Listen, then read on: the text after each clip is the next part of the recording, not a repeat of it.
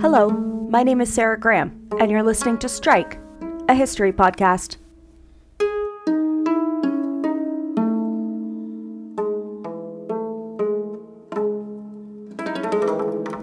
We are impoverished. All the supplies for us that are from the treasury, the granary, and the storehouse have been allowed to be exhausted. The stone is not light. 1.5 hundredweight of grain has been taken from us. We are dying. We do not live at all. Scribe Neferhotep, circa 1174 BCE.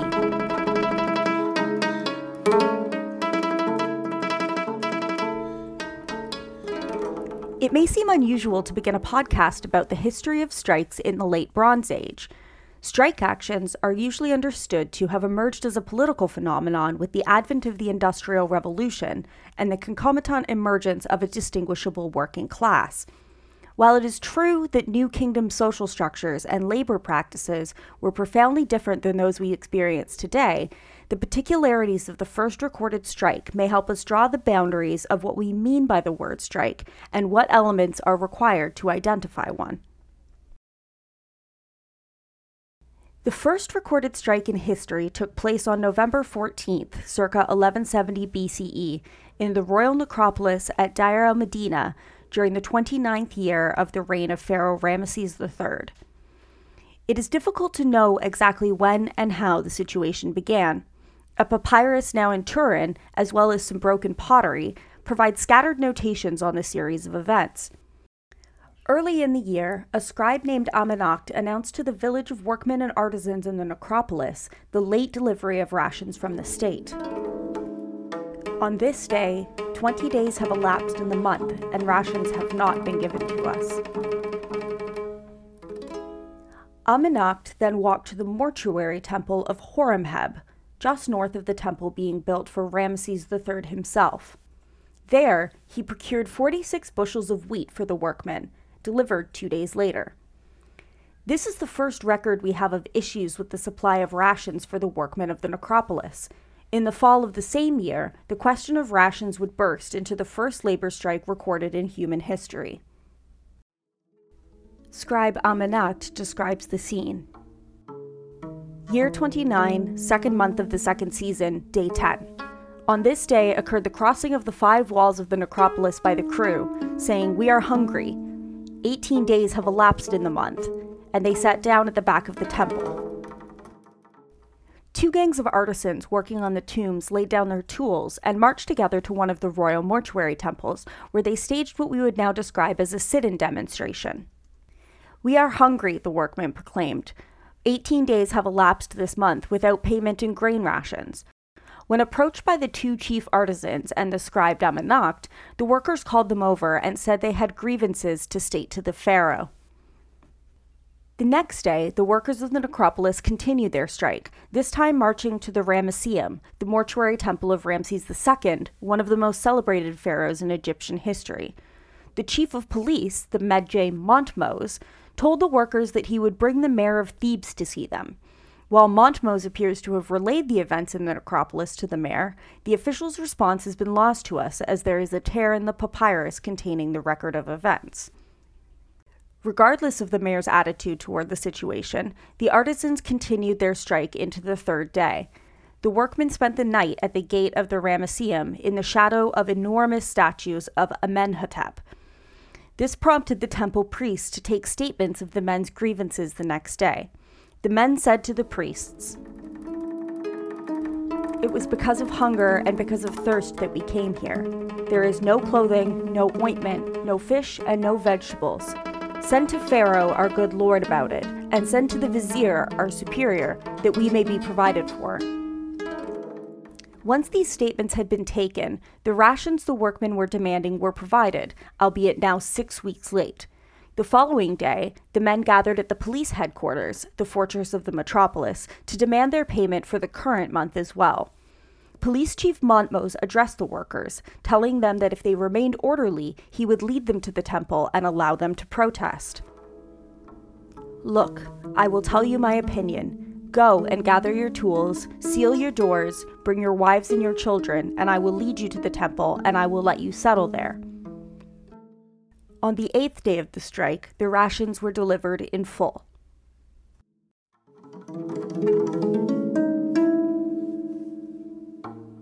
The issues relating to grain distribution were not permanently remedied, however, and the workmen staged multiple strike actions and protests over the coming weeks and months.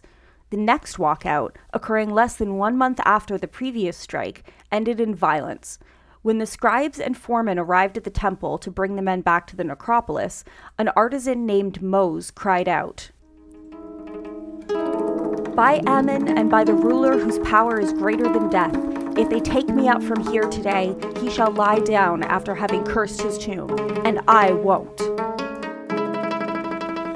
Because this was blasphemy, Mose was beaten by the elders of the necropolis.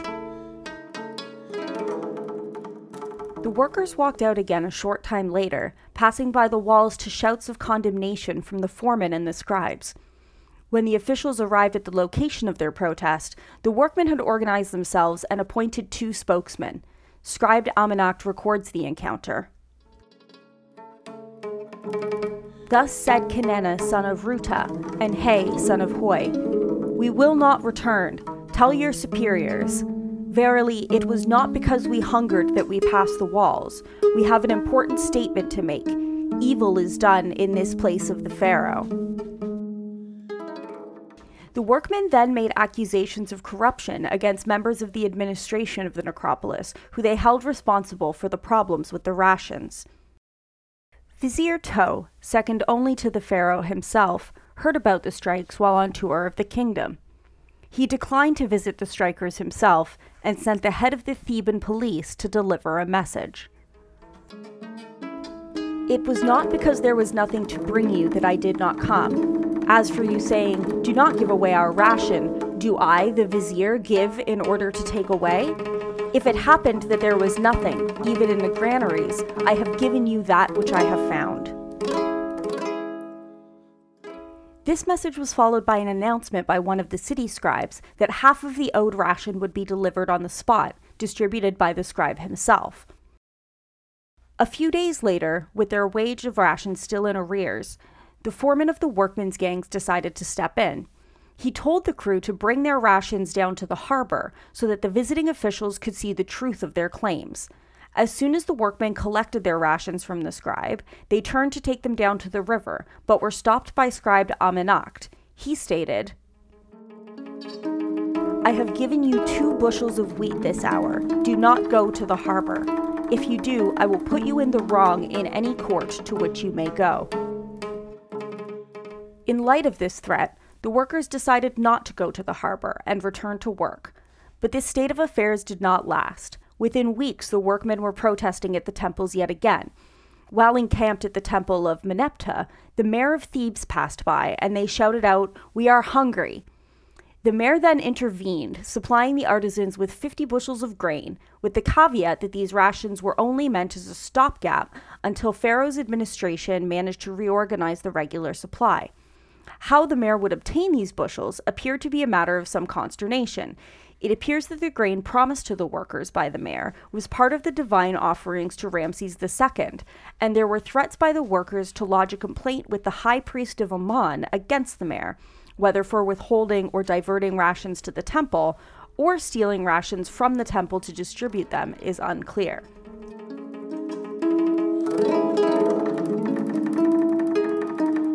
The papyrus ends here. We do not know how the conflict ended or what happened to the parties involved. We do know that soon after these events, the New Kingdom itself fell into a period of decline. So what was happening around the world at the time of the necropolis strikes? The Late Bronze Age was a time of transition for societies all around the Mediterranean Sea.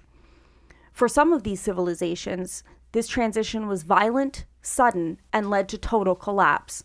Only a few powerful states, the New Kingdom of Egypt included, survived. A variety of explanations have been explored for the Bronze Age collapse. Traditional histories point to the high number of invasions and wars in the era, as well as the high costs incurred because of them. During the reign of Ramses III, Egypt was constantly at war. Twice during his tenure, in the 5th and the 11th years, Egypt held off invasions from Libya. A confederation of seafaring peoples harried many of the civilizations of the Mediterranean, and Egypt was no exception.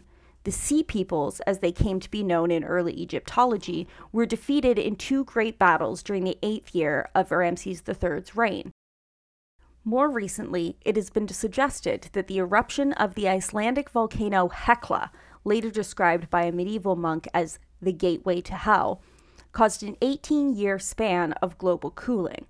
The volcano erupted with the force of Vesuvius, spewing 7.3 cubic kilometers of ash and rock into the atmosphere, causing the hemisphere to cool. This cooling may have contributed to the grain shortages that led to the strikes. We do know that grain prices skyrocketed under the rule of Ramses' successors, and that this contributed to the ultimate decline and fall of New Kingdom dynasties.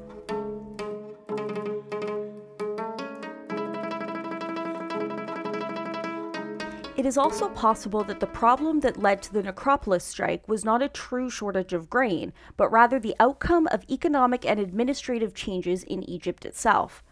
Archaeologists estimate that the temple of Horemheb, where scribe Amenakht first procured rations for the workmen before the strikes, had grain magazines that could hold sufficient resources to last the village 10 years. Many of the temples in the complex had similar storage granaries. So why the sudden inability to pay the workmen on time? One theory suggests that growing corruption by local officials, combined with the declining importance of the city of Thebes, led to poor administration of the grain rations. One small temple lost 90% of its grain revenue to embezzlement by corrupt administrators, a crime which went undetected for 10 years. The workmen themselves made accusations that city foremen and scribes were stripping stone from royal tombs for their own gain. Certainly, political corruption was a growing issue throughout the New Kingdom during this era. The tomb builders of the necropolis were skilled and favored artisans. They were not slaves, nor were they indentured servants. They led a life secluded from the outside world. The workmen, with their families and servants of their own, had lived in the Theban necropolis for generations. It is estimated that the workers' village at Deir el-Medina was populated for over 4 centuries, and in the years of Ramses' reign was home to more than 500 individuals. In his book, Ancient Lives, The Story of the Pharaoh's Tomb Makers, historian John Romer estimates that there were approximately 60 tomb workers in the necropolis at the time of the strike. Each of these workmen was paid in wheat rations, as we have seen. A workman's monthly ration, called a car, would feed about 16 people. The rations of scribes and foremen, or chiefs, were at least a third larger than that. In light of these numbers, Romer argues that the reduction in the grain ration and the inability of the pharaoh's officials to pay it on time and in full was in fact evidence of a financial squeeze on the tomb workers, rather than a real threat to their ability to eat. What lessons does the history of these ancient strikes by the workmen of the necropolis hold for us today? What makes the actions of these workers identifiable as a strike? Through the account of scribe Amenakht, we are able to see the formation of the workers into an organized group with collective goals. While other accounts of life in Deir el-Medina chronicle individual clashes between workers and administration officials, it is clear that in the case of the disruption of grain rations, the workmen banded together to express their grievances. The appointing of spokesmen to negotiate with officials presages the emergence of organized worker unions in the modern era. It is interesting to note the reactions of the necropolis officials to the strike. The initial sympathy of the Medjay Montmos to the plight of the workers and his endorsement of the strike action points to the possibility of solidarity between working and administrative classes. On the other side of the equation, the identification of scribe Amenakht with the officials rather than with the workers, as well as the confusion as to who was responsible to remedy the situation, the mayor of Thebes, the vizier of Egypt, or local officials, foreshadow some of the difficulties in class formation among workers. The late payment of grain rations impacted the scribes and foremen as much as it did the tomb workers, but they took it upon themselves to attempt to quell the strikes rather than joining them. Finally, it is important to note that the strikes were primarily economic in nature. The workmen were protesting a reduction in their wage by withholding their labor. As we move into the modern era, strike actions will often be defined by the nature of the grievances at hand, both economic and political. Next week, we will explore the occurrence of a strike for political rights, the secessio plebis of ancient Rome. Join me on Tuesday as we jump forward from 1170 BCE to the 5th century BCE and the early days of the Roman Republic. Thank you for listening to Strike, a history podcast.